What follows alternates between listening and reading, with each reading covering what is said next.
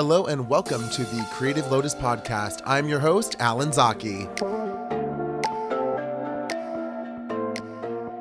Oh, it's officially recording. It beeped at me. Yeah, it's a moment. Okay. Okay. So I'm going to do I'm going to do a little intro and then we'll just go on. Hello and welcome to this week's episode of the Creative Lotus podcast. I am Alan Zaki, your host. On this week's episode, we have incredibly talented makeup artist, Nicole Wittman.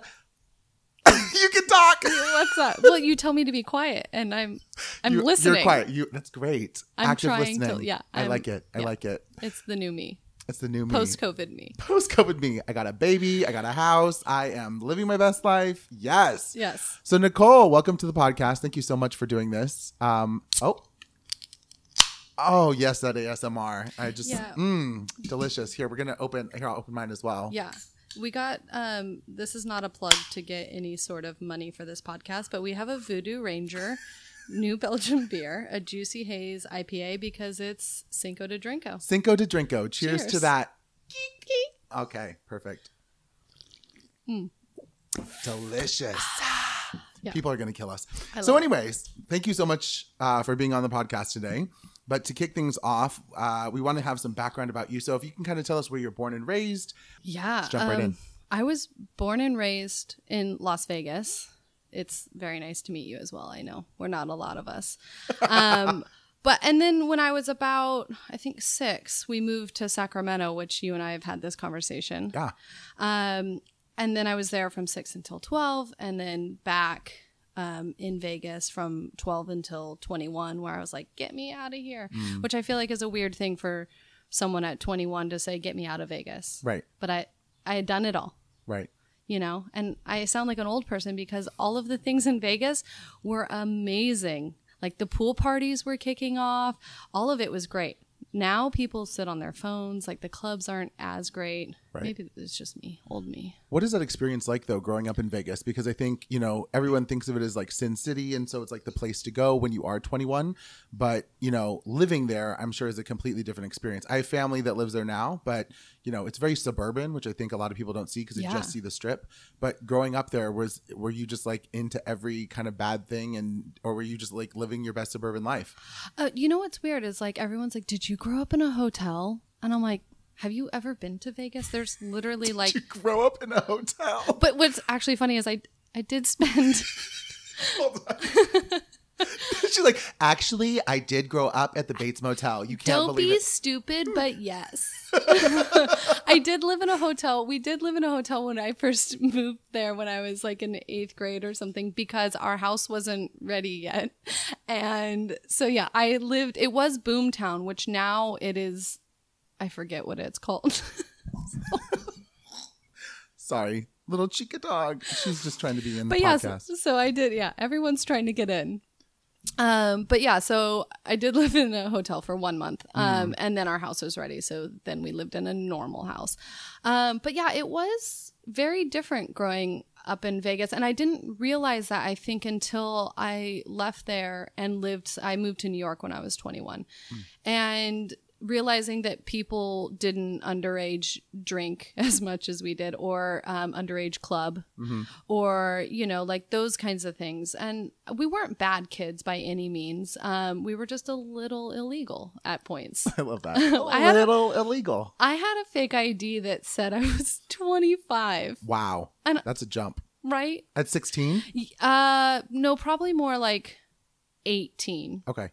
And her last name was horrendous to spell. Oh, no. And back then, they couldn't scan the ID, so they asked you how to spell the last name or your birth sign. Oh, no. Now kids, they're great today. They get the fake IDs that scan and, whatever. But yeah, I have a barcode and I have an app for that. Here you go. Yeah, exactly.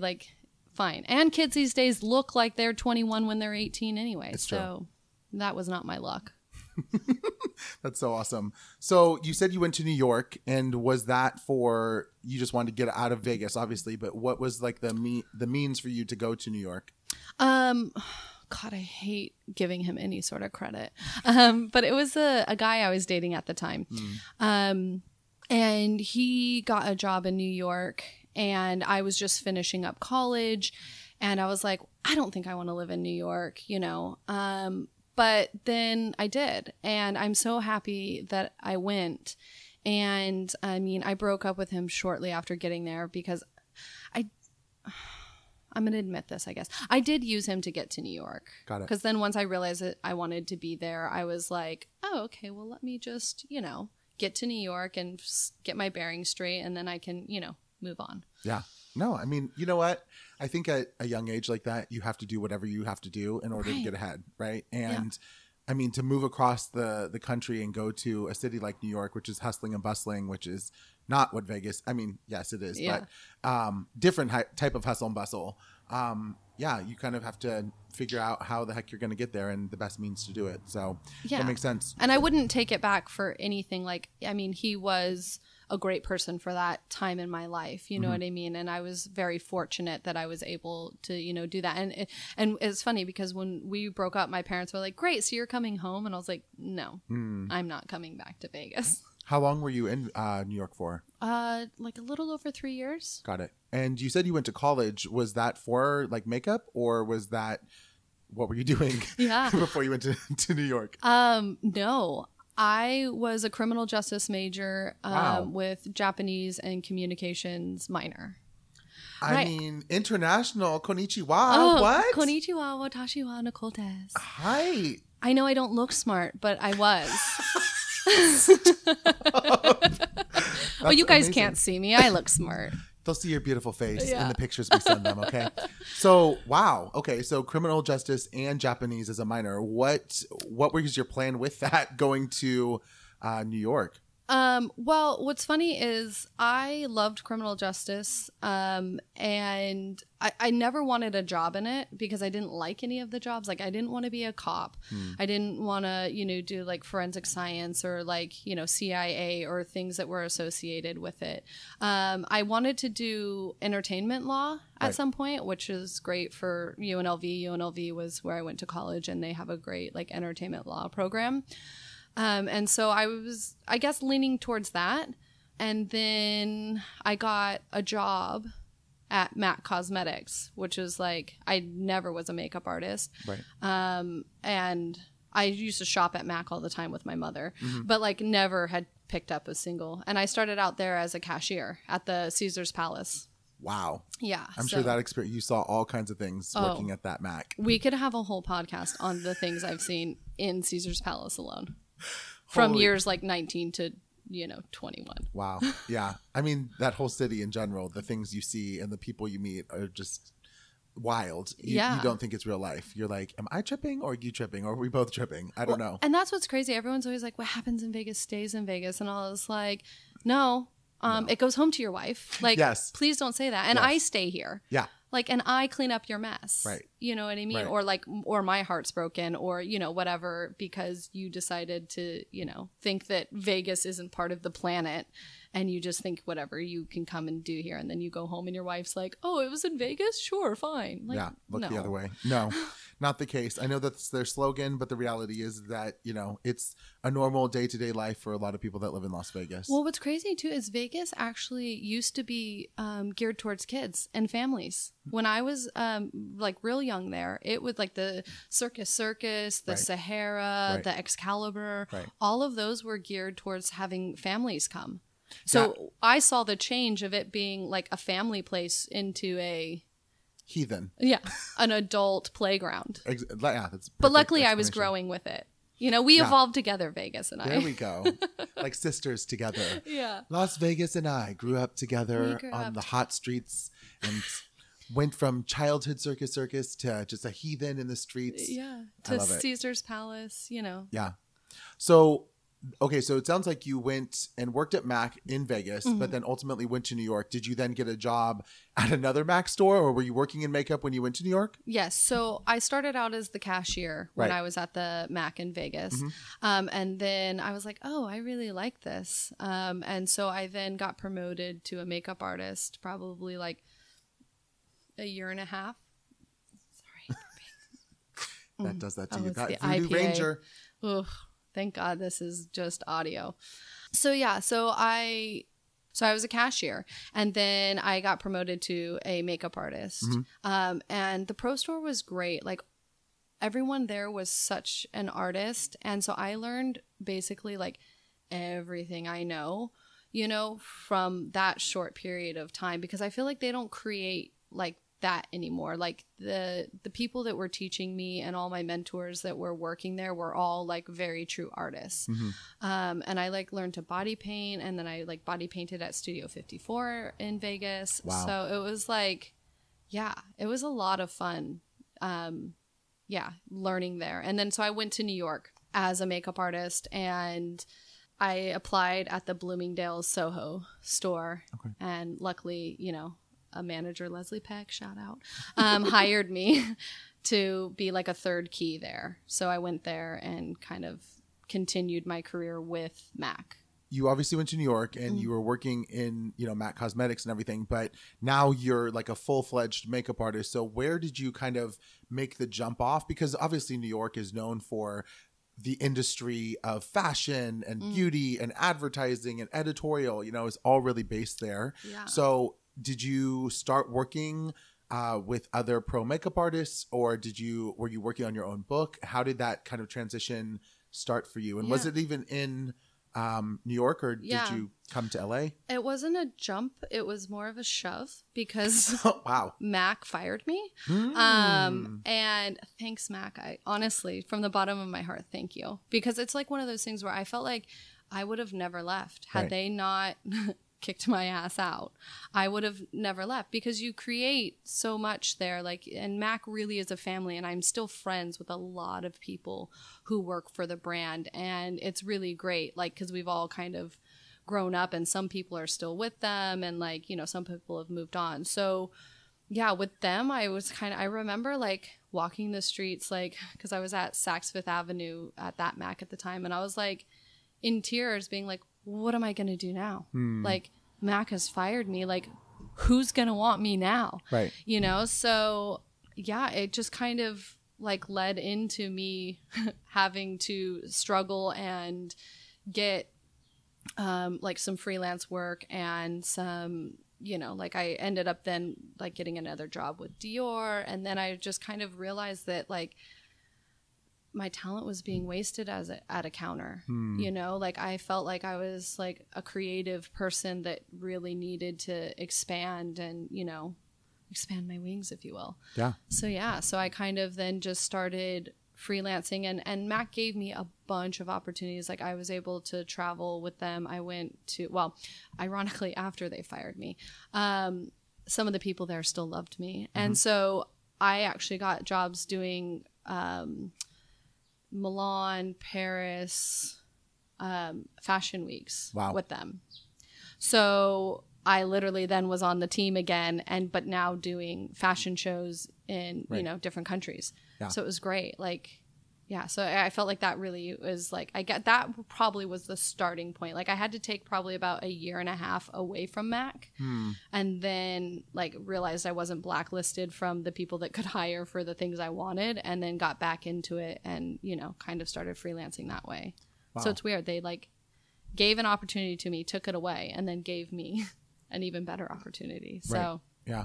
Mystic how that happens. Yeah, because what a lot of people don't know, and maybe you can kind of elaborate on this, is that the MAC Cosmetics stores, and like you said, the counters, if you will, at these stores that you purchase the makeup is not all they do, obviously. No. So, doing shows through these big brands like MAC, you're going to Paris Fashion Week, you're going to Milan Fashion Week, you're doing the faces of all these models and making, the designs how they want it and everything. Right. Yeah, it's almost like you said, you needed that kick in the butt out of Mac to like find out that like, oh, you have the talent and the ability to do what you want to do. That doesn't mean I have to sell, another I can't even talk. Yeah.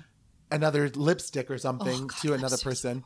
Yeah. And, then be like, great, thank you so much. Bye. But rather, no, I'm going to, make amazing art on these models' faces and create work that actually matters and has like importance to me. Yeah, and make whoever's fired me want me back. There you go. It's like a relationship, if you will. Yeah. I'm gonna make you sad you ever left me. Yeah, that boyfriend that took you to New York. I just used you to get there. I left him. Ew. Yeah. Oh.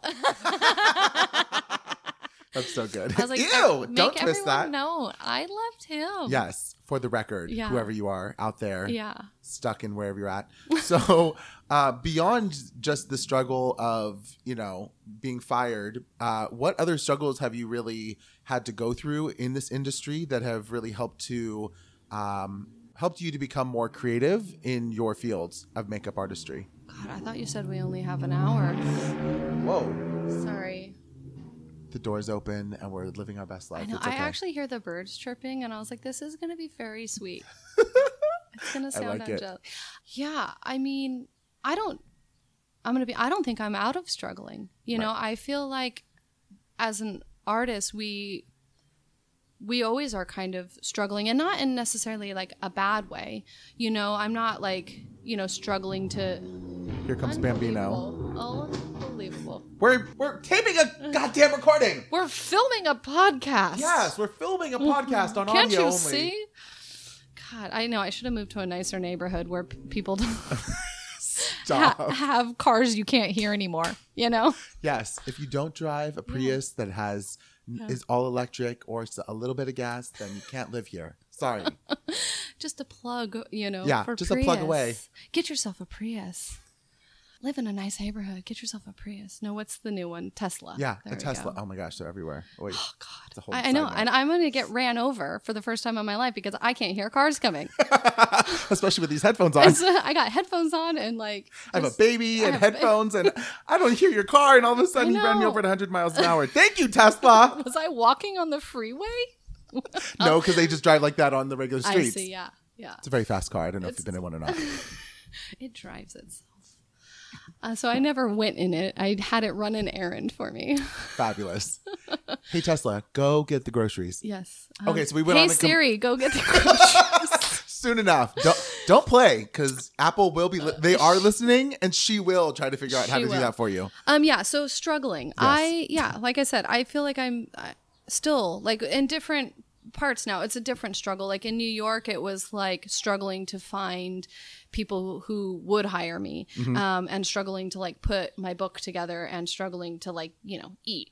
And now it's like struggling kind of, I guess, more in like getting the clients that I want to work with, and, and more so like building my book to where I feel it's more of like, I guess I'm battling with myself and making myself better. It's not like a struggle like it used to. So, but I mean, there's still times where it's like, you start doubting yourself, especially like when COVID hit, you're just like, what am I going to do now? Right.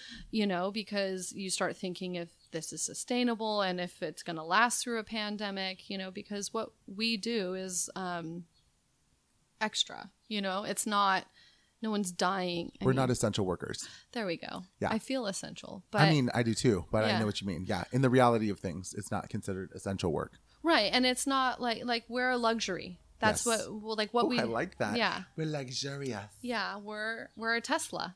Yes. And we're quiet. But yeah, so it's just like when you start realizing that it's kind of that easy, like it was one day I'm working, then the next day I'm not. And it's almost like, but like, am I going to work? Because they're saying no, and then each month that goes by, you're like, should I? Like, I started looking up jobs of like, and I was like, well, what can you do? You're an artist, and like all the things that are thriving are corporate. Right. And my mouth won't let me in a corporate door. Like, so yeah, I mean, so I struggled, and then, but the thing is, it's like, I feel like I never give up. I don't give up on the industry, and I don't give up on myself. And there's something in me that's telling me that like, this is where I should be at. Yeah. So I just keep trying. No, absolutely. I think, you have to have that type of perseverance and never give up spirit in order to stay in this industry. Because like you said, we're luxury, Yeah. and I don't know why I said it like that. We're luxurious people. We're the Tesla of industry, if you will, Yeah. because it's a luxury to be able to do what we do. Right. If you can kind of explain just for the listeners, you kept on saying that, building your book. Yeah. What does your book mean in the sense of what you do? Well, it could easily be erased these days because it's on the web. I do still have a physical book though. I should bring it out and show it to you, of all my like it's crazy to like kind of look at the last, God, I feel like I've been doing this. I think it's like 18 years or something. So I had a physical book because when I was in New York, that's what you took around. You took your book. And I've even thought like out here, like printing my pictures and taking my book back in because no one's doing that. Right. And I thought that would set me apart, and I should really do that. I haven't yet, but maybe one day, it's like, I just feel like kind of bringing back some of that like nostalgia and, because there's so many artists out here. And there's so many great artists and, you're constantly competing but finding out what makes you stand out or makes you like people want to hire you, and I think there's something to be said about someone who still like hits the pavement and goes and gets clients. Like I'm constantly still reaching out to people and being like, hey, this is what I do. Hire me, because we need to and I do it all myself, which is, I thought maybe I didn't want to do it myself, but for now I do want to do it myself. I like where I've gone and I like to see that I've done that. So for now, I guess I'll just keep doing it myself. Nice. Yeah, I think that the printed image and seeing, so your book being like your portfolio of all the work that you've created. Yeah.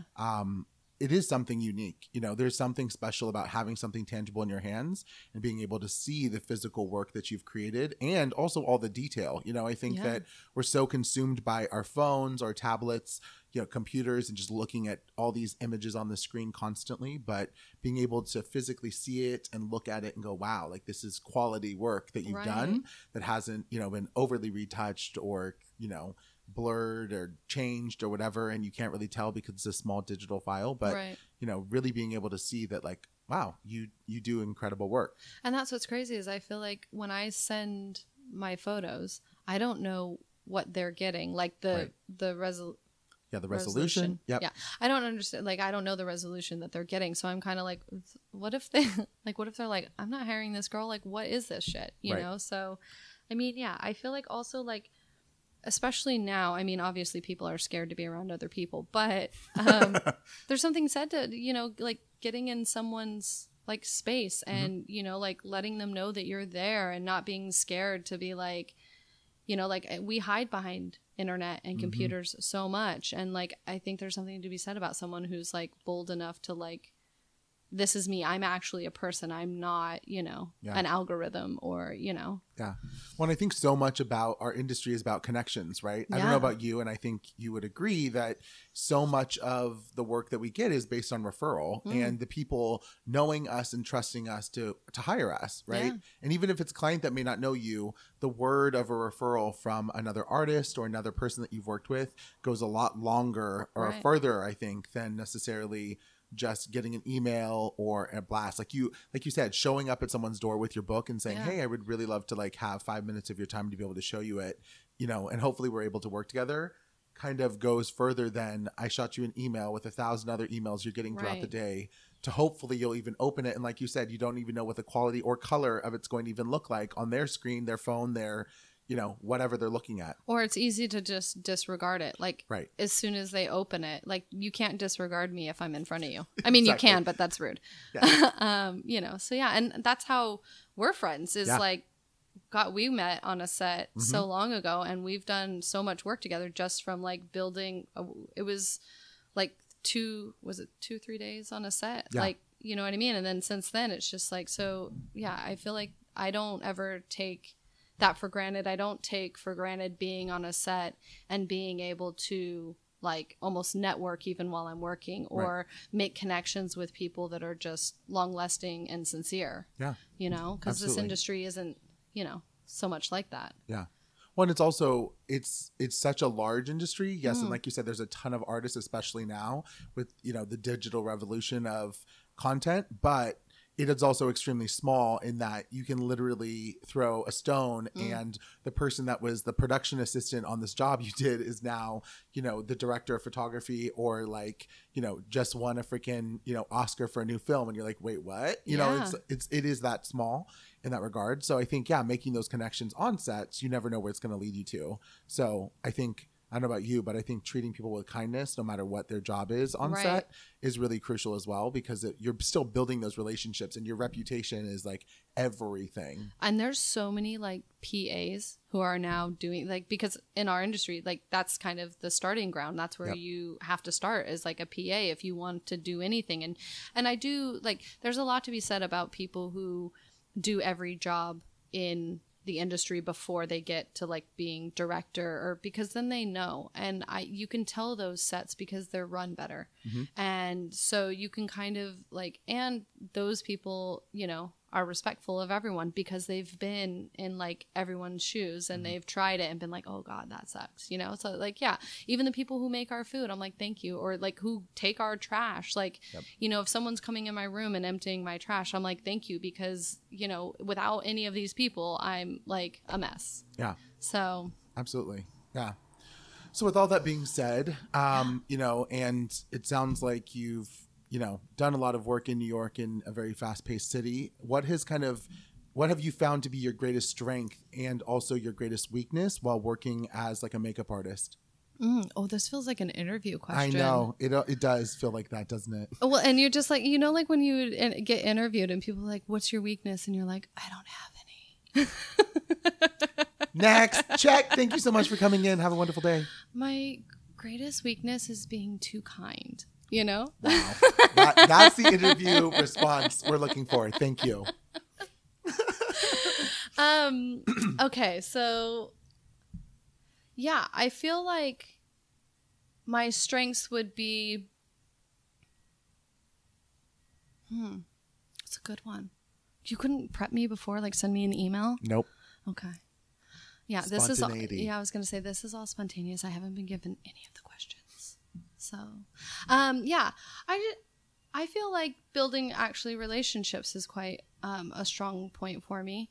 And being able to be adaptable and not, you know, like, oh, like I only have one way of working. You know, it's like everyone is kind of there together creating something. And so I'm quite open, and like, you know, if you're like, hey, Nicole, this isn't working. Okay, let's change it. It's just makeup. It comes off. I'm not going to cry about it. I have a zillion other ideas. We can sort this out, you know? So it's kind of like, yeah, being able to roll with whatever it is, because there's a lot of times where you get a mood board and kind of prepped for a job, and then people are like, you know, either the model shows up or it's a different model, or, you know, they couldn't get something, so now, you know, everything's kind of changed.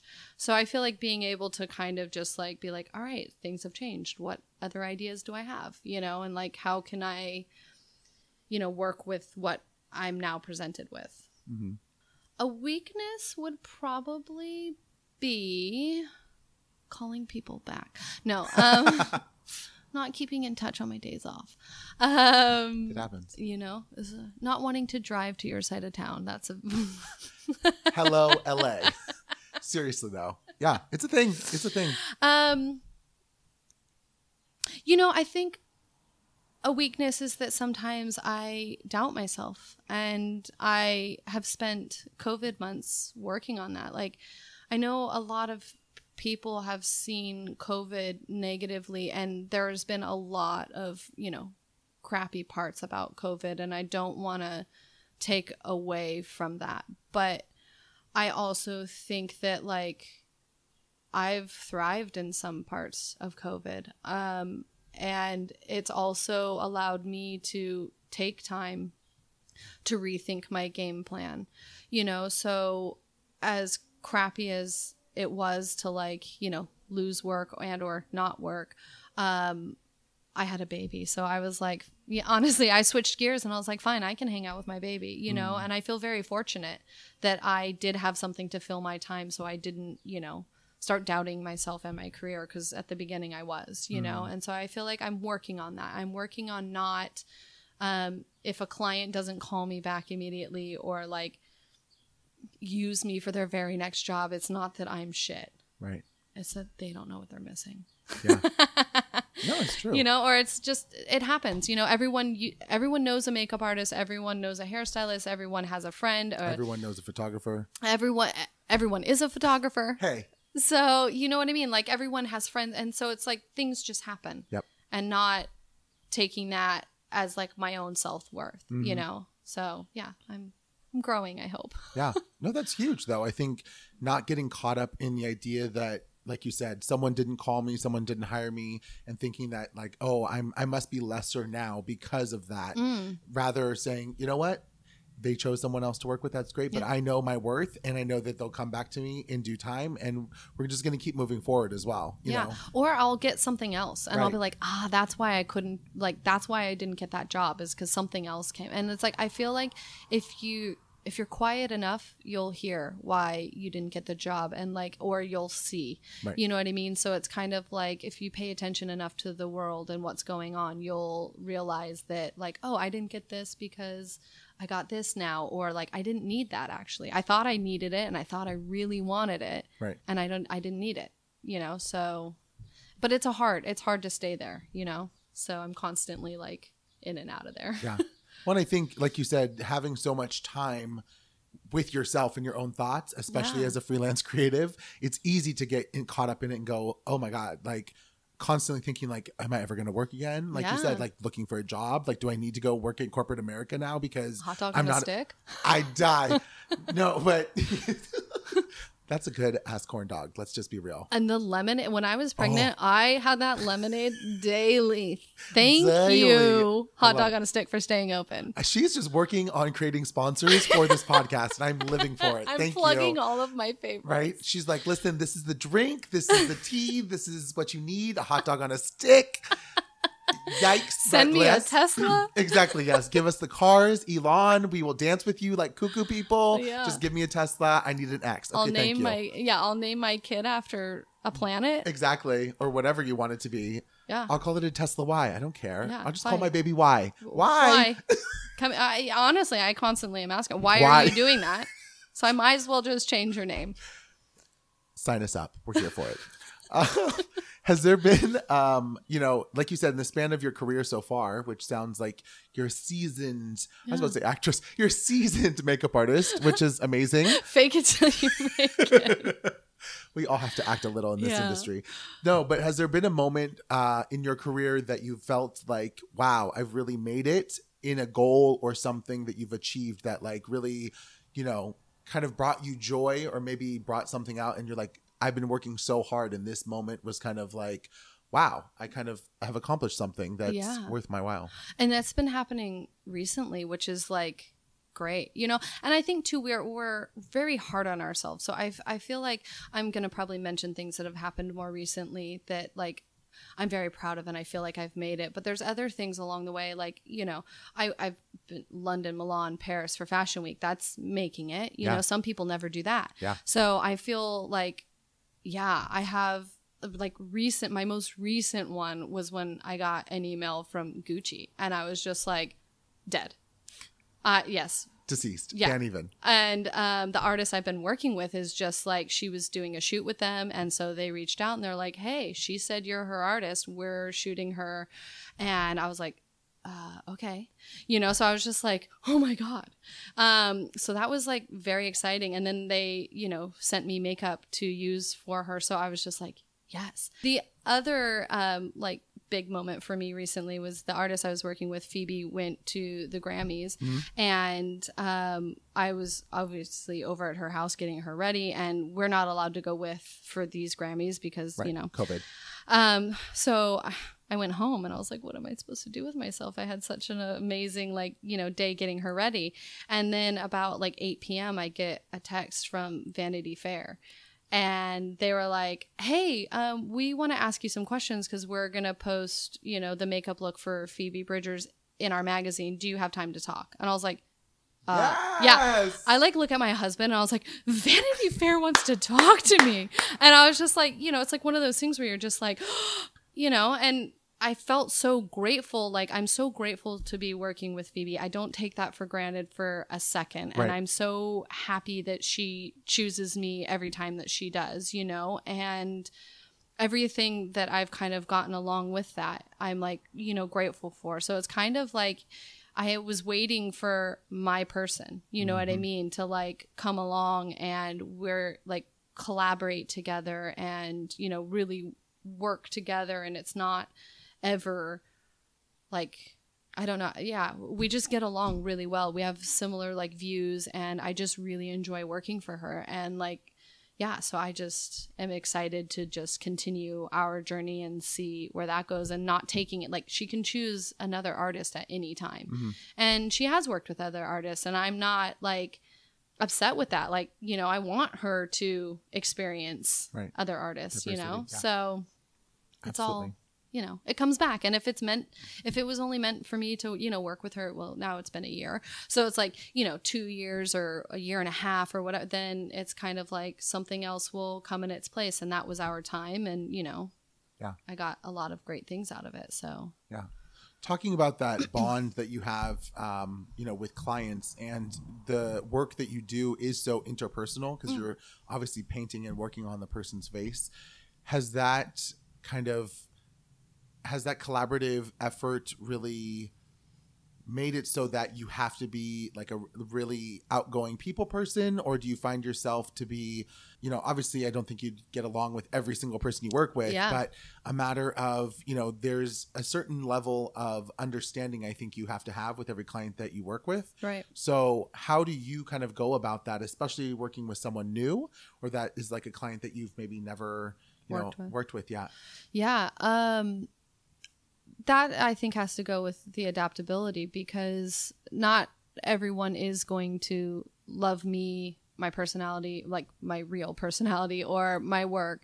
But I feel like it's about reading the energy of that person or the room of that person. And, you know, I mean, at the end of the day, like, they're my boss, you know what I mean? So I have to, you know, respect that. I mean, we are creating, you know, together, and it's nice when you feel like you have like, you know, a friend that you're kind of working with. But at the end of the day, like, yeah, it's still work, you know? And so just being able to recognize that person's energy or feeling and being like, oh, okay, like today I can be a little bit more silly or funny because they feed off of that. If they, you know, have had kind of like, if they're, you know, reading lines or, you know, have to be in a serious space, then I'm not going to create a joking space. You know, it's like, I'm then going to be a bit more serious, you know? So I feel like it would probably be funny to get everyone I worked with in a room, because no one would say I'm probably the same, you know? I mean, a lot of them would, but I'm saying like, there's just times where you have to be like calm, collected and quiet, or, you know, funny, or, you know, so it's kind of just like finding that vibe. But I think that's why I like working with Phoebe, is because I am my true self, and like we can, you know, talk and we have conversations about the looks. It's not just like, you're the artist, create, you know, because sometimes she has ideas obviously as well. She's also an artist. So it's just very much like, a lot of people think it's like, it's your job to create. And it's like, well, it's my job also to like understand what they're looking for. Not everyone's looking for like this big aha creative moment, you know? Yeah. Which, you know, I always love. Yes. A good aha creative moment. Indeed. Which I always force you to do with me. I love it. Yeah. Always push the buttons, and yeah, we have such fun time on set. But I think you tap into something that is maybe not as well known by people that, you know, are listening to this podcast, that may not be in this industry, but it is such a collaborative effort to create the work that we do, whether that's for print or video or a red carpet, an award show, whatever, that everyone has to really put the efforts in together in order to create the final product. And that it's not just like the artist, the photographer, the makeup, the whatever, but like without all of those things, you don't get that end result. Yeah. And you can tell when the energy's been off.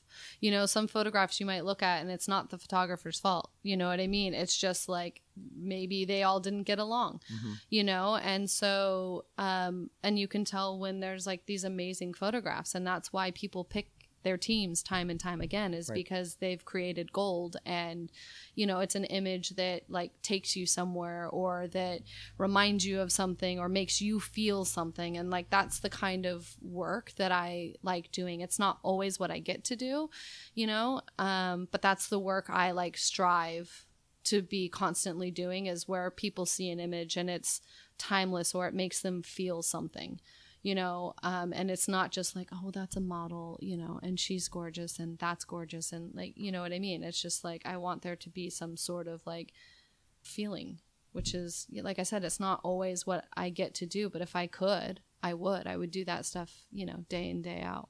Yeah. You mentioned earlier about your book and everything and kind of like, oh, I should bring it out so we could see kind of the collection of work that you've created over like 18 years. Yeah. But do you find yourself now, because you have, done so many different projects at a very kind of high level of quality, if you will, do you find yourself only wanting to do those types of jobs, or do you still get a creative juice and flow and excitement doing, say, like a test shoot, or doing something that's for your book, or doing something that's maybe just like popped into your head, or a creative concept that you've created? Do you get the same type of joy out of that type of work, or do you still do that type of work compared to that of, doing, a Vanity Fair shoot, or, Who, What, Where, or whatever it may be? Yeah.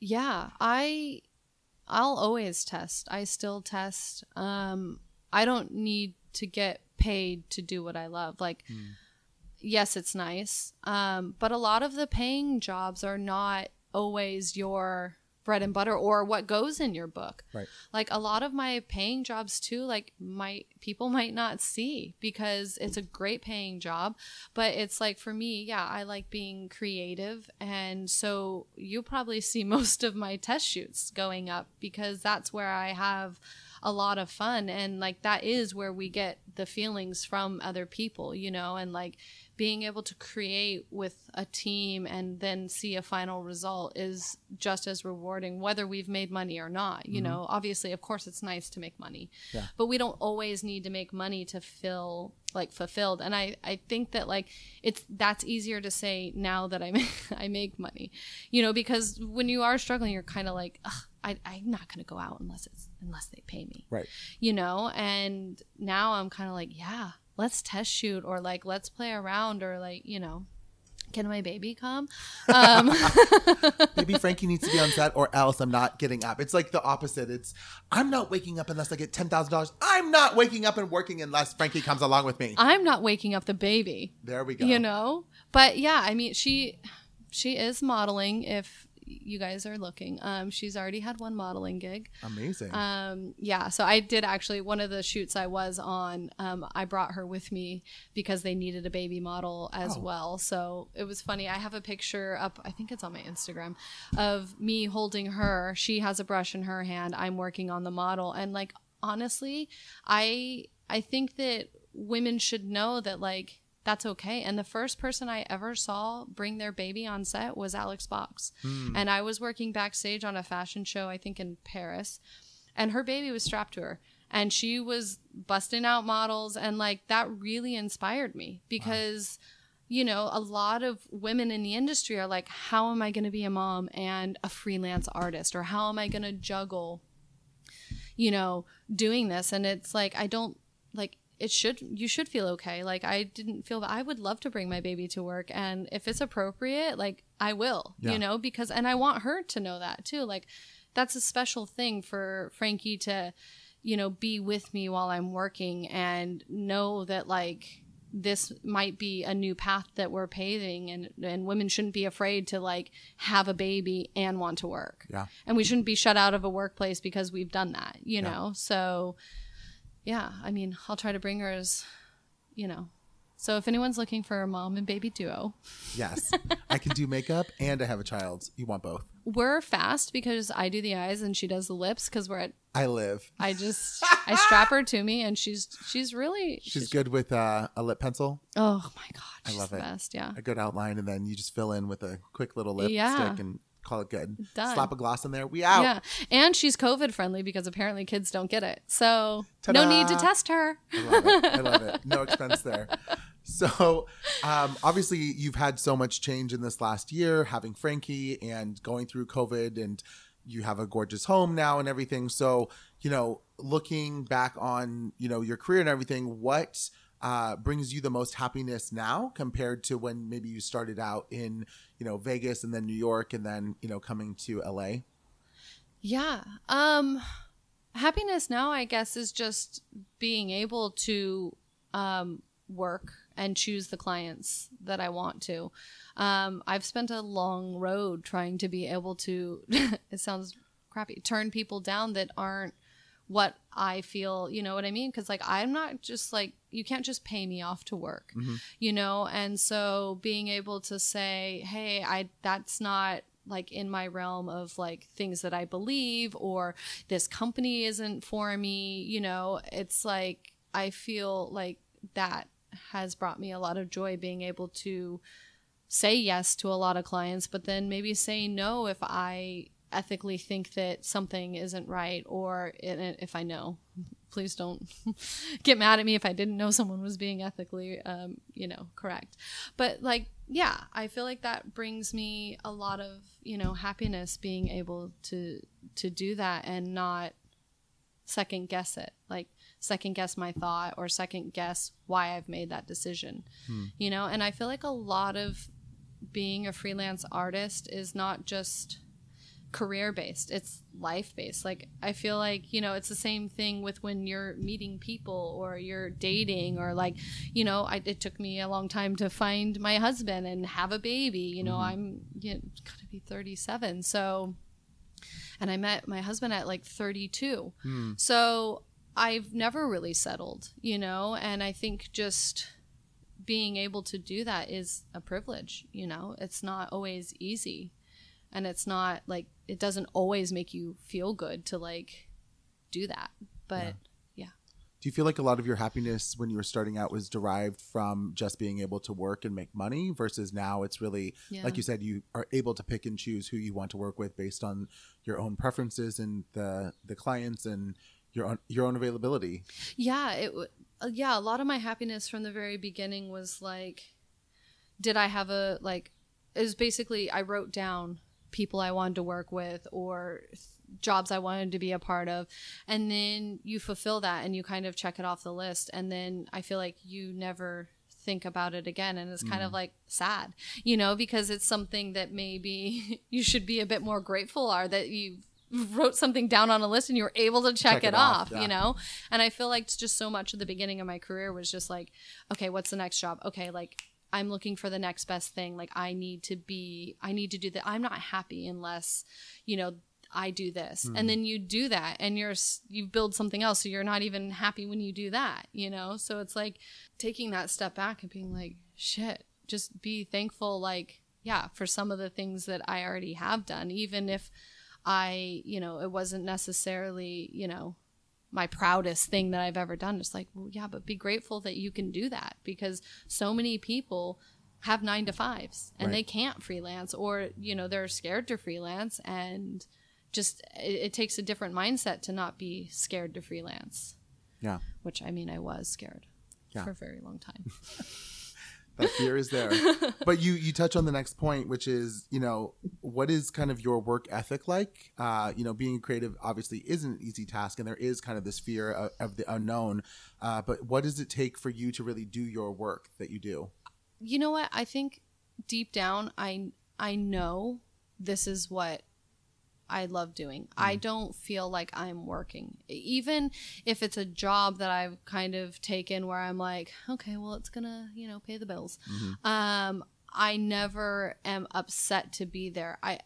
In the beginning, I felt like I was, and I really had to change my attitude, because it's like, if you're going to say yes to a job, do not be a Debbie Downer, because, you know, you said yes, you're there. Right. So be happy, you know, and that takes a lot of, you know, time and patience to do. So I just have like been like, if you've said yes to a job, you are happy to be there. You're excited. And I just started looking at it as like opportunities. Like when you step on set, you know, you don't know everyone. There might be 20 to 50 people brand new that you've never met before. Yeah. And that's a lot of new people that you can befriend and, you know, like maybe create something cool with. So, I mean, again, that is literally how you and I met. We were on a Jimmy Choo set. Yes. I was being obnoxious. And I was being a production assistant bitch. Yeah. You remember being at the hotel after working and drinking, and like I was getting carried away, that the artist that I was assisting was like, you're a bit much. And I was like, okay. Yeah. I appreciated her for telling me though, because I was new then. Yeah. And I should have known better that getting drunk isn't how you should be. It was a crazy shoot, though. I mean, we were in the middle of the desert. I think they had like, it wasn't like In and Out. I think production went and got like 5,000 burgers and fries, and that was like our crew dinner. And we're sitting in another this like plug. Yeah, exactly. In and Out. Anyways, sorry. But no, it's crazy because it was like, and they had alcohol and everything because it was like a wrap dinner, and it was kind of like. I think that's no. This was at the hotel, like after being off of work, and it was in the middle of nowhere, and I was drinking, and it was the Virgin. We were at the Virgin hangar with. That's right. That's right. What's that damn photographer's name? Oh, let's not use names. Let's not call people out on this podcast, especially in our industry. We want to work more, don't we? You're yes. Right. It was a major photographer. Yes, there was a big name photographer that was shooting, and we were in the Virgin Atlantic hangar where they actually had the spaceship. Yeah. And actually, the scariest thing was that the week after we did that shoot is when they had that crash and that pilot died on that test.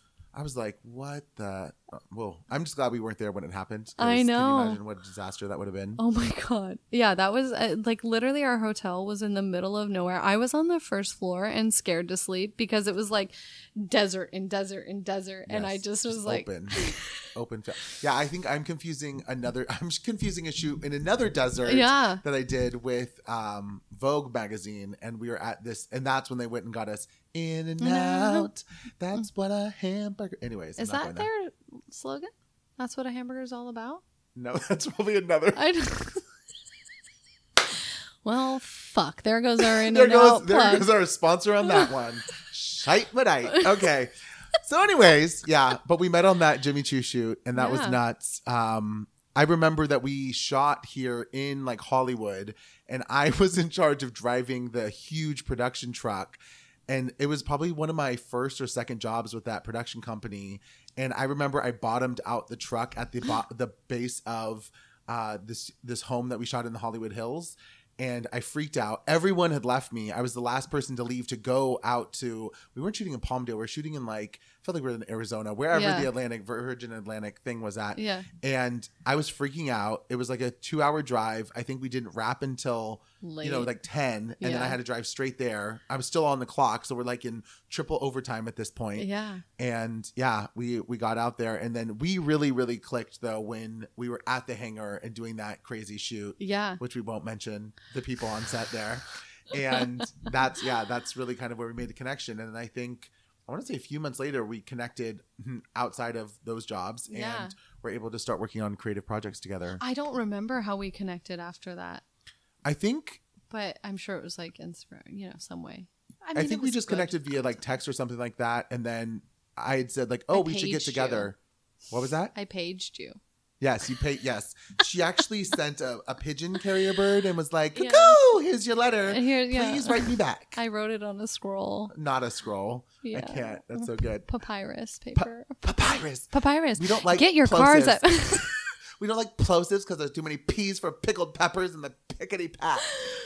Get your all your Mother's Day cards at Papyrus. They have excellent cards. Wow, she is a spokesperson waiting to be hired. So if you know someone that needs a wonderful spokesperson, please call 1-800-Nicole.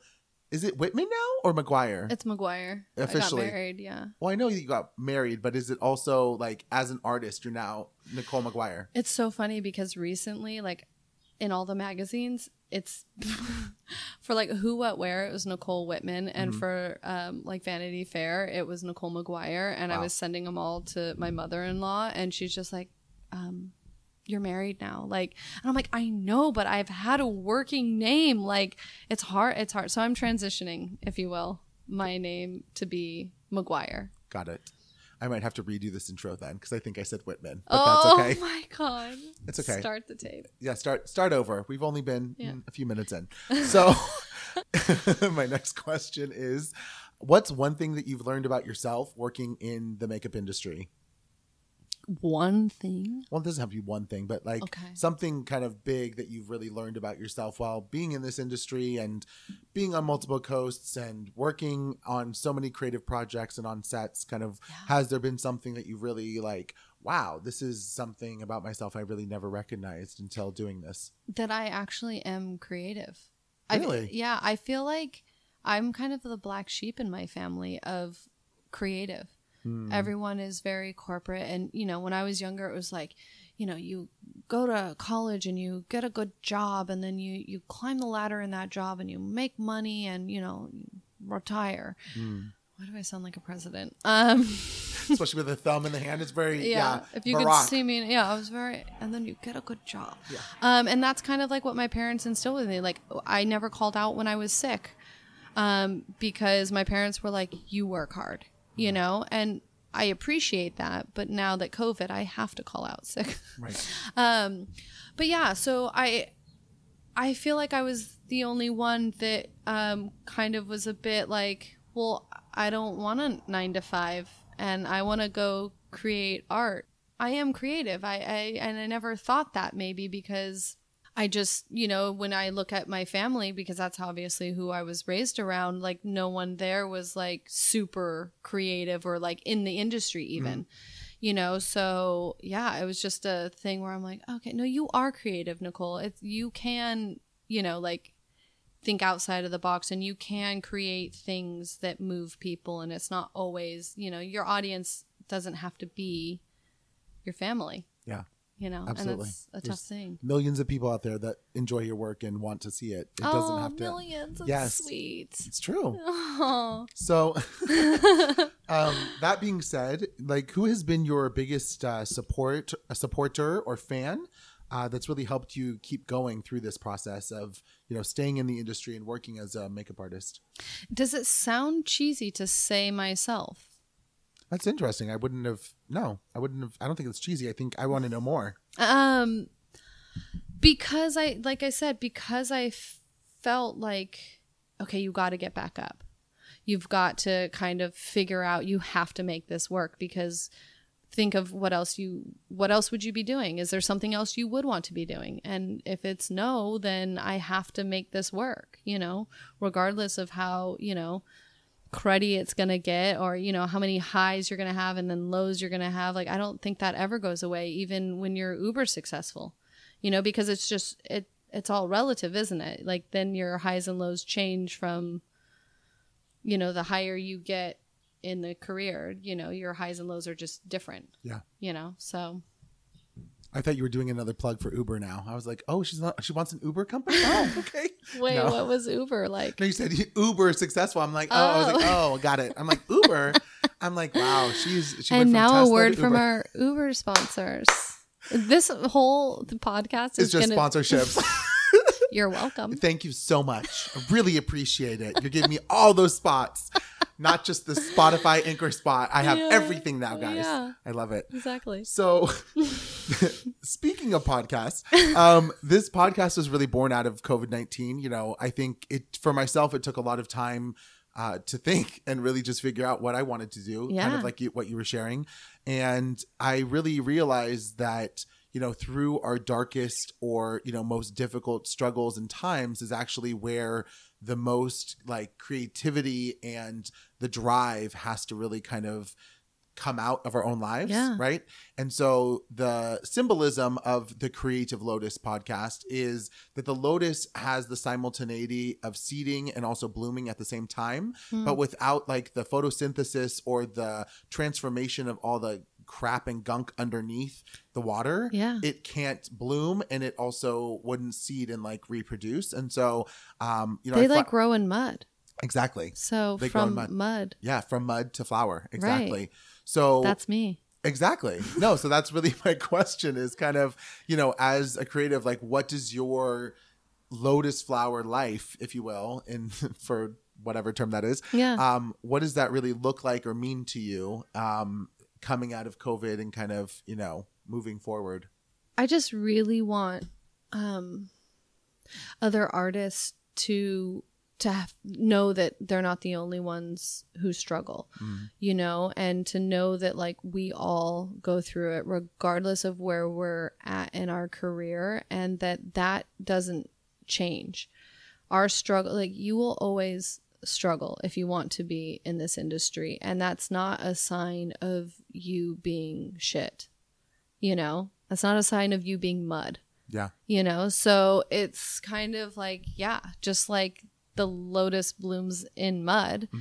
Like you might find some of your best work in a shitstorm, you know, and some of it's, you know, like a lot of my mentors have these amazing stories of like lugging luggage through, you know, the desert when it's like 100 degrees out to just get a picture that they all wanted to create. Right. And it's the same, like we all do that. We all kind of like create in a way in a space that isn't always glamorous. Like a lot of people are like, oh, you just get to like travel everywhere and stay in nice hotels and like the Four Seasons, which now here's a sponsor.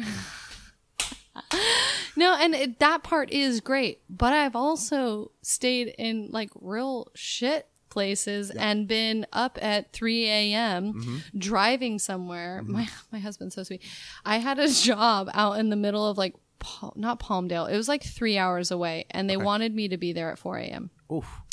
And I was scared. Gonna put you up. Well, they offered to put me up, but it was like in the middle of nowhere, and I looked up the Bates Motel. Yes, the hotel, and I was like, absolutely not. And because I had never met any of the crew before, she's like, oh, you can like share a room with me. And I was like, absolutely no, not. I know you might murder me.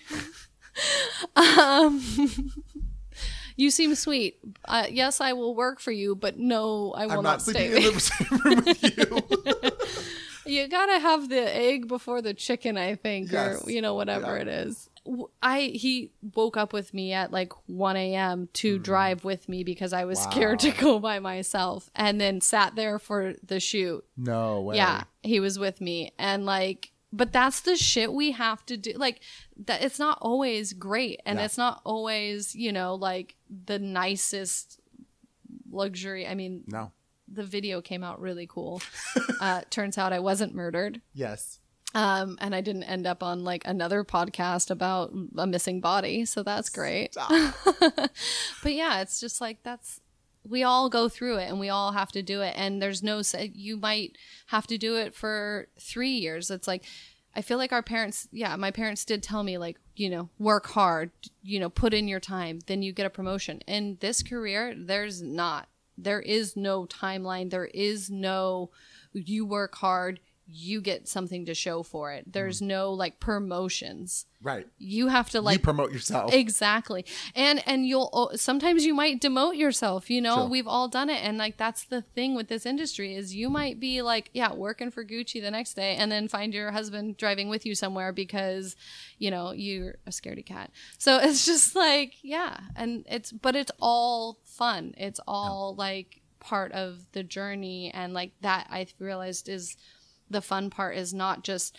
setting a goal that's like up here and then, you know, like trying to reach it. Right. It's like, let's have fun at all the shit that I'm going to have to do in between. Yeah. Because if not, then what are you doing it for? Right. Just to, at the end of the day, say I worked for Gucci. Okay. Right. Like, then what? Yeah. Well, yeah, that goes exactly back to the question about like, oh, have I made it? And it is those like tick marks, right, on the goal sheet. Yes, absolutely have goals and dreams, but don't make the process to get there like this shitstorm or hell for yourself because you're going to look back on it and most likely you won't even make it to that point because you're going to hate everything you've done to try and get there. So enjoying the struggle and being able to like persevere in that, to know that like you're actually growing this beautiful like lotus at the same time as like being in the muck and annoyances and frustration of, you know, driving to the middle of nowhere and hoping you don't get killed and end up on Criminal, the podcast. I made it on a Monday and failed on a Friday. It's all in the same week. Bang, bang. I like it. So looking towards the future, do you have any goals set for yourself for, say, the next 3, 5, 10 years from now? Do you see yourself living here in LA? Do you want more kids? You know, are you... want to rule the world of makeup? Are you coming up with your own makeup brand? Like, what's the visions for Nicole Maguire? I've never wanted my own makeup brand. You can quote me on I was going to say, said no one? No. I'm right. kidding. No. Nicole. I don't. It seems like a lot. And we have so much to choose from. And there's so many people that do it so well. Yeah. So you will not find me competing for that. I would like to probably get with a brand and have, I guess be an ambassador for that brand and grow with a brand as a makeup artist, not as, a sales associate. So we're not going back down the ladder. Yeah, so don't come for me. I'm not having a kid and then working backwards. But yeah, I would like to get a deal with a brand, and yeah, whether it's like helping them creatively with images or product, or I feel like that's a long-term goal eventually. I think I would like to do that. I don't know if we'll have more kids. I mean, I'm getting old. There's less eggs to choose from. And the ones that are there are questionable. So yeah, I mean, I think I didn't even know that I wanted to have kids, I was always that girl that's like, okay, if I get married, okay, great. If I have kids, okay, great. Frankie's great. And I don't want to mess it up by having another one, because I hear the first one is the angel that lures you into having a second one. Aren't you a second child though? Yes. But once you hit perfection, you stop. I see. Or if you fucked up the first time, then you try again. Try again. Yeah. I see. Got it. I've spent my whole 37 years coming up with comebacks for my brother. You and my sister would get along so well. Oh my God. It was so funny because we were recently talking, and it was just my whole life, my brother's like, well, you're adopted. Why do you think there's no pictures of you in the family? And now I'm like, I wish I was adopted. And my mother's like, don't say that, Nicole. And I was like, he spent a good 10 years telling me I was, and now I'm owning it, and everyone's upset. Wow. That's amazing. Yeah. So, you, like I said, you bought this house. Yeah. So that is kind of like the quintessential planting roots in Los Angeles or wherever you're right. at. Do you see yourself staying here? Or is this just kind of like a jump and to the next, next step in your life? I know that your husband is also, from the UK, and right. you're obviously, your roots are back in Vegas. Oof, we won't be back there. Not buying a track home. Yeah. Okay. Sorry, Mom and Dad. We will not. Come visit. Yeah, we will not. Please. I'm going to actually send this to them so they can listen to it, because I don't think they believe me when I say I won't be back. Not even in retirement. We're not going. I will not be back. Yeah, my husband's British, and actually our first home is in England. So this is our second home. Okay. So we're international. No, but we don't know. We both work for ourselves. Mm-hmm. He came out here, and again, another blessing for COVID was that he started his own company 4 months before COVID hit. Wow. And they were having trouble getting loans from the banks because they didn't have enough time being a business. Right. So then when COVID hit, they were able to get the loans. So it actually helped him. So now his business is thriving. Wow. So we kind of bought this house, and our mentality is that, we're kind of building a portfolio, if you will, of homes, and we don't know if we're going to sell them or not. Especially here in LA, it's such a good market. Yeah. And it always kind of has been. So we'll probably just, keep it, and we'll decide. We've always said that we want Frankie to go to school in England because I want her to be smart. The shade. The American. The California. Yeah. California shade. It's sunny as hell out here. But listen, not in she here. got the sunnies on and the umbrella out, girl, because the shade is, After this past year, honestly, I've never been more embarrassed to be American and white. I literally want to disown both. Kind of hard on the latter too, but okay, yes. Yeah, exactly. But yeah, so I feel like we're just kind of, doing what feels right. And if neither of us are scared of life, or to, be like, well, I'm not scared to live there and not be near my family. and vice versa. Obviously, I'm so grateful he came out here, and and especially with COVID, like he hasn't seen his family in over a year. They haven't met our baby, and she's a year, and like it's just a lot. Like, and I'm so grateful that like he hasn't complained once, and I know if the roles were reversed, I'd be in London bitching. And he'd be like, please just go home. Yeah. He's like, please just shut up and take the child with you if you have to. Yeah. No, please, you and the child go. I think it'll be better for all of us. Sign here. You guys go. But I am so grateful that he... Are we on a racetrack? Oh my gosh, where did you Sorry, move? we're at the Las Vegas Speedway. I want the Lamborghini. Yes, sir. Here's the keys. Please go. I mean, so we're just going to, see what happens. And our thoughts were that when Frankie was 5, we would move to England. Okay. But that also depends on our business and, what's going on in the world, and what makes sense. And like, we're not led by our baby either. Like I love that I get to share this with him because him and I are not like, we love Frankie. She honestly is our world, but we're not the type of parents who are like letting her run our, like she came into our lives, and she's integrating nicely. She's such a good baby. Like, and so it's just like, we're not like, oh, but the baby needs this. So we're going to, move here and we're going to then do this. And then, by the time they're 7, it's kind of like, I don't know. I fly by the seat of my pants and I'm happy that he does allow me to do that. Sometimes he grabs my pants and pulls me back down to earth, so it's nice. That's good. It's a good balance. Yeah. You need someone too. Oh, I did. I really needed him. And I didn't realize that. Like, I feel like I'm so grateful that like everything in my life, like guy wise, didn't work out. You know what I mean? And I feel like I now understand, like for the first time, like at the age of, probably when we got married, I realized, that's why no one worked out, and not to be scared if something isn't working out, because it's not like you're going to, like, if you don't want to be lonely forever, you won't. You know what I mean? But you also have to be in a good space and know what you want. You know what I mean? To be like, not put up with anyone's bullshit. Because here in LA, you can put up with a lot of bullshit. Absolutely. But again, I feel like so much happens even in a year. I've just literally watched this past year of like things happen. And just rolling with it for me, I think is like how you get through, and of course I have thoughts of like where I'll be, and I could definitely live in the, like, I mean, it's going to be reality at some point because my husband's family is there. Right. So I just don't know when that will be and when I'll be ready, because he might have to pull me like kicking and screaming. Yeah. Not that I love London. I love it. The weather.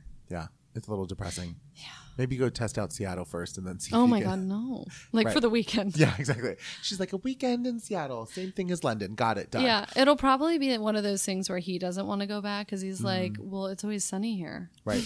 No, it's true. So I did it right, by getting him here. You snuck him right in. Yeah. You're like, you're not leaving. Guess what? I was like, come on over, illegal immigrant. Stop. Honestly, I'm going to tell you this because I don't care about illegal immigrants coming over here and my tax money paying for it. If you have ever tried to have a illegal immigrant come over legally, it is expensive and you are fucking privileged. Yes. No, absolutely. Well, not only that, to be honest, right? This country was founded. I mean, now we're all immigrants. Yeah, we're all immigrants. Like, who are you kidding? The indigenous people of this country were the actual founding people of it, and we just took it over and just kept on flowing in. So, yeah. I know. Anyways, I'm sorry to get political, but it's literally something for me now because I've gone through the process and spent the money on it. And I'm like, no wonder I would come over here illegally too. Like, no way. I was like, have any of these people who created this tried to go through their own process? Because I bet you they wouldn't, like, it wouldn't be the way it was if they tried to do it like themselves. Yeah. Anyway. Yeah. What's interesting though is a lot of other countries actually have it even more difficult to get into their country and become either a citizen or even stay there like on a visa. America is very difficult to get into, but it is a country that has so many freedoms that people want to be a part of it, right? And Right. so I think what's messed up, though, is that so many of these immigrants who have come here pay into taxes. They work and, harder than we do. Exactly. Well, ain't that the truth? They work. Yeah. They work hard jobs, period. They're not privileged. They're not luxury like us who are dispensable. Right. Yeah. No, but to be honest, a lot of it is, right? They're essential workers. They're people that are working hard. They're paying the taxes and they just want a better life for themselves. You ate through COVID because people would Yes. go out and And get work your their food asses for off. you. Exactly. So fuck off. Yeah, absolutely. No, and I think that the reality of it is that if we don't have immigration policy, but not even policy, if we don't let people, right, try and come and make a better life in this country, which is what it was kind of founded on, right? Then we're kind of doing ourselves a disservice, because our country can only go so long with what it is. And looking at the way that our next generation of young people are at, it's not like we're popping out babies. I mean, you did, but it's not like we're, creating, generation after generation that is wanting to, keep growing this like American Right. dream. It is becoming so much more diverse. And it's actually because of those immigrants and the patchwork of people that make us so unique and amazing. Right. Like, I feel like I'm going to teach Frankie, like, leave. Pack your bags and go to Mars. Yes. Spend the money and Yes. go live on Yes. Mars. Mom and Dad have a great portfolio. We can totally afford to get you We there. got you a place on Mars. It's Stop. fine. I mean, you never know. That might be the future. Elon is probably from there already. Who can tell? Yeah. He speaks the language. So awesome. Well, thank you so much, Nicole, for joining and giving us all the tea and letting us know a little bit more about yourself. If people would like to follow you on social media, where can they find you? Nicole Maguire. It changed? Well, it's okay. So What's your @? handle? Nicole Wittman parentheses Maguire. You go at NicoleWittman, right? And then it'll pop up and it'll say Nicole Wittman Maguire, because I can't afford to lose all my fans because I got married. So I'm in the middle of switching. Everything right now is like Wittman Maguire. It's so funny because like on the call sheet, it'll always say like Wittman already spelled wrong. So I'm like, fine.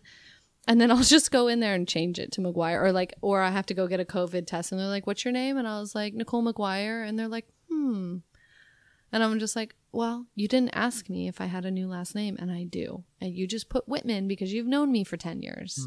So There you did go. you find me? Yeah. So it's, Well, you're already following me, you weirdo. of course. So it's at Right? Nicole Wittman, but in her actual biography, it says Nicole Maguire, parentheses Wittman. So yes. So at Nicole Wittman on Instagram. Are you on Twitter or Facebook or any of those other jazzy things? Are you a TikToker? Oh my God. I am on TikTok, but I haven't done for a while. I did really ramp it up during COVID. I'm funny though. So if I do create TikToks, they're funny. So maybe just follow me in the sense that if I make a TikTok in the next month or something, it'll be great. Wow. Beep, beep, honk, honk. There's her promotion. Let's go. Instagram is my main. Page. Yeah. Or you can call me. Oh, Yeah. And we can hang out. there we go. Yeah. Not all of you, but you. Yes. I'm me. pointing at you. Great. Right. So And not you. if we want to see more of your work or your full portfolios, is there a website we can go to? Yeah, it's www.nicolelmaguire.com. Wonderful. Uh-huh. Thank you so much, Nicole, for joining today's podcast. I look forward to chatting with you off the air. It was so good. I'm so glad you asked me to do this. One, because I get to see you.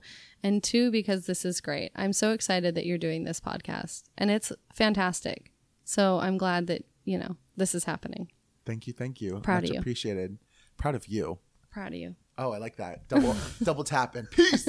We out. We out. Wow, that was a really fun episode to record. Thank you again to Nicole for allowing me to do the interview and having such a great time. This week's Buddhist quote of the day is, "What does attaining Buddhahood mean for us? It does not mean that one day we suddenly turn into a Buddha or become magically enlightened. Someone who claims the latter is more than likely a fraud. In a sense, attaining Buddhahood means that we have securely entered the path or orbit of Buddhahood." By Daisaku Ikeda, Faith into Action.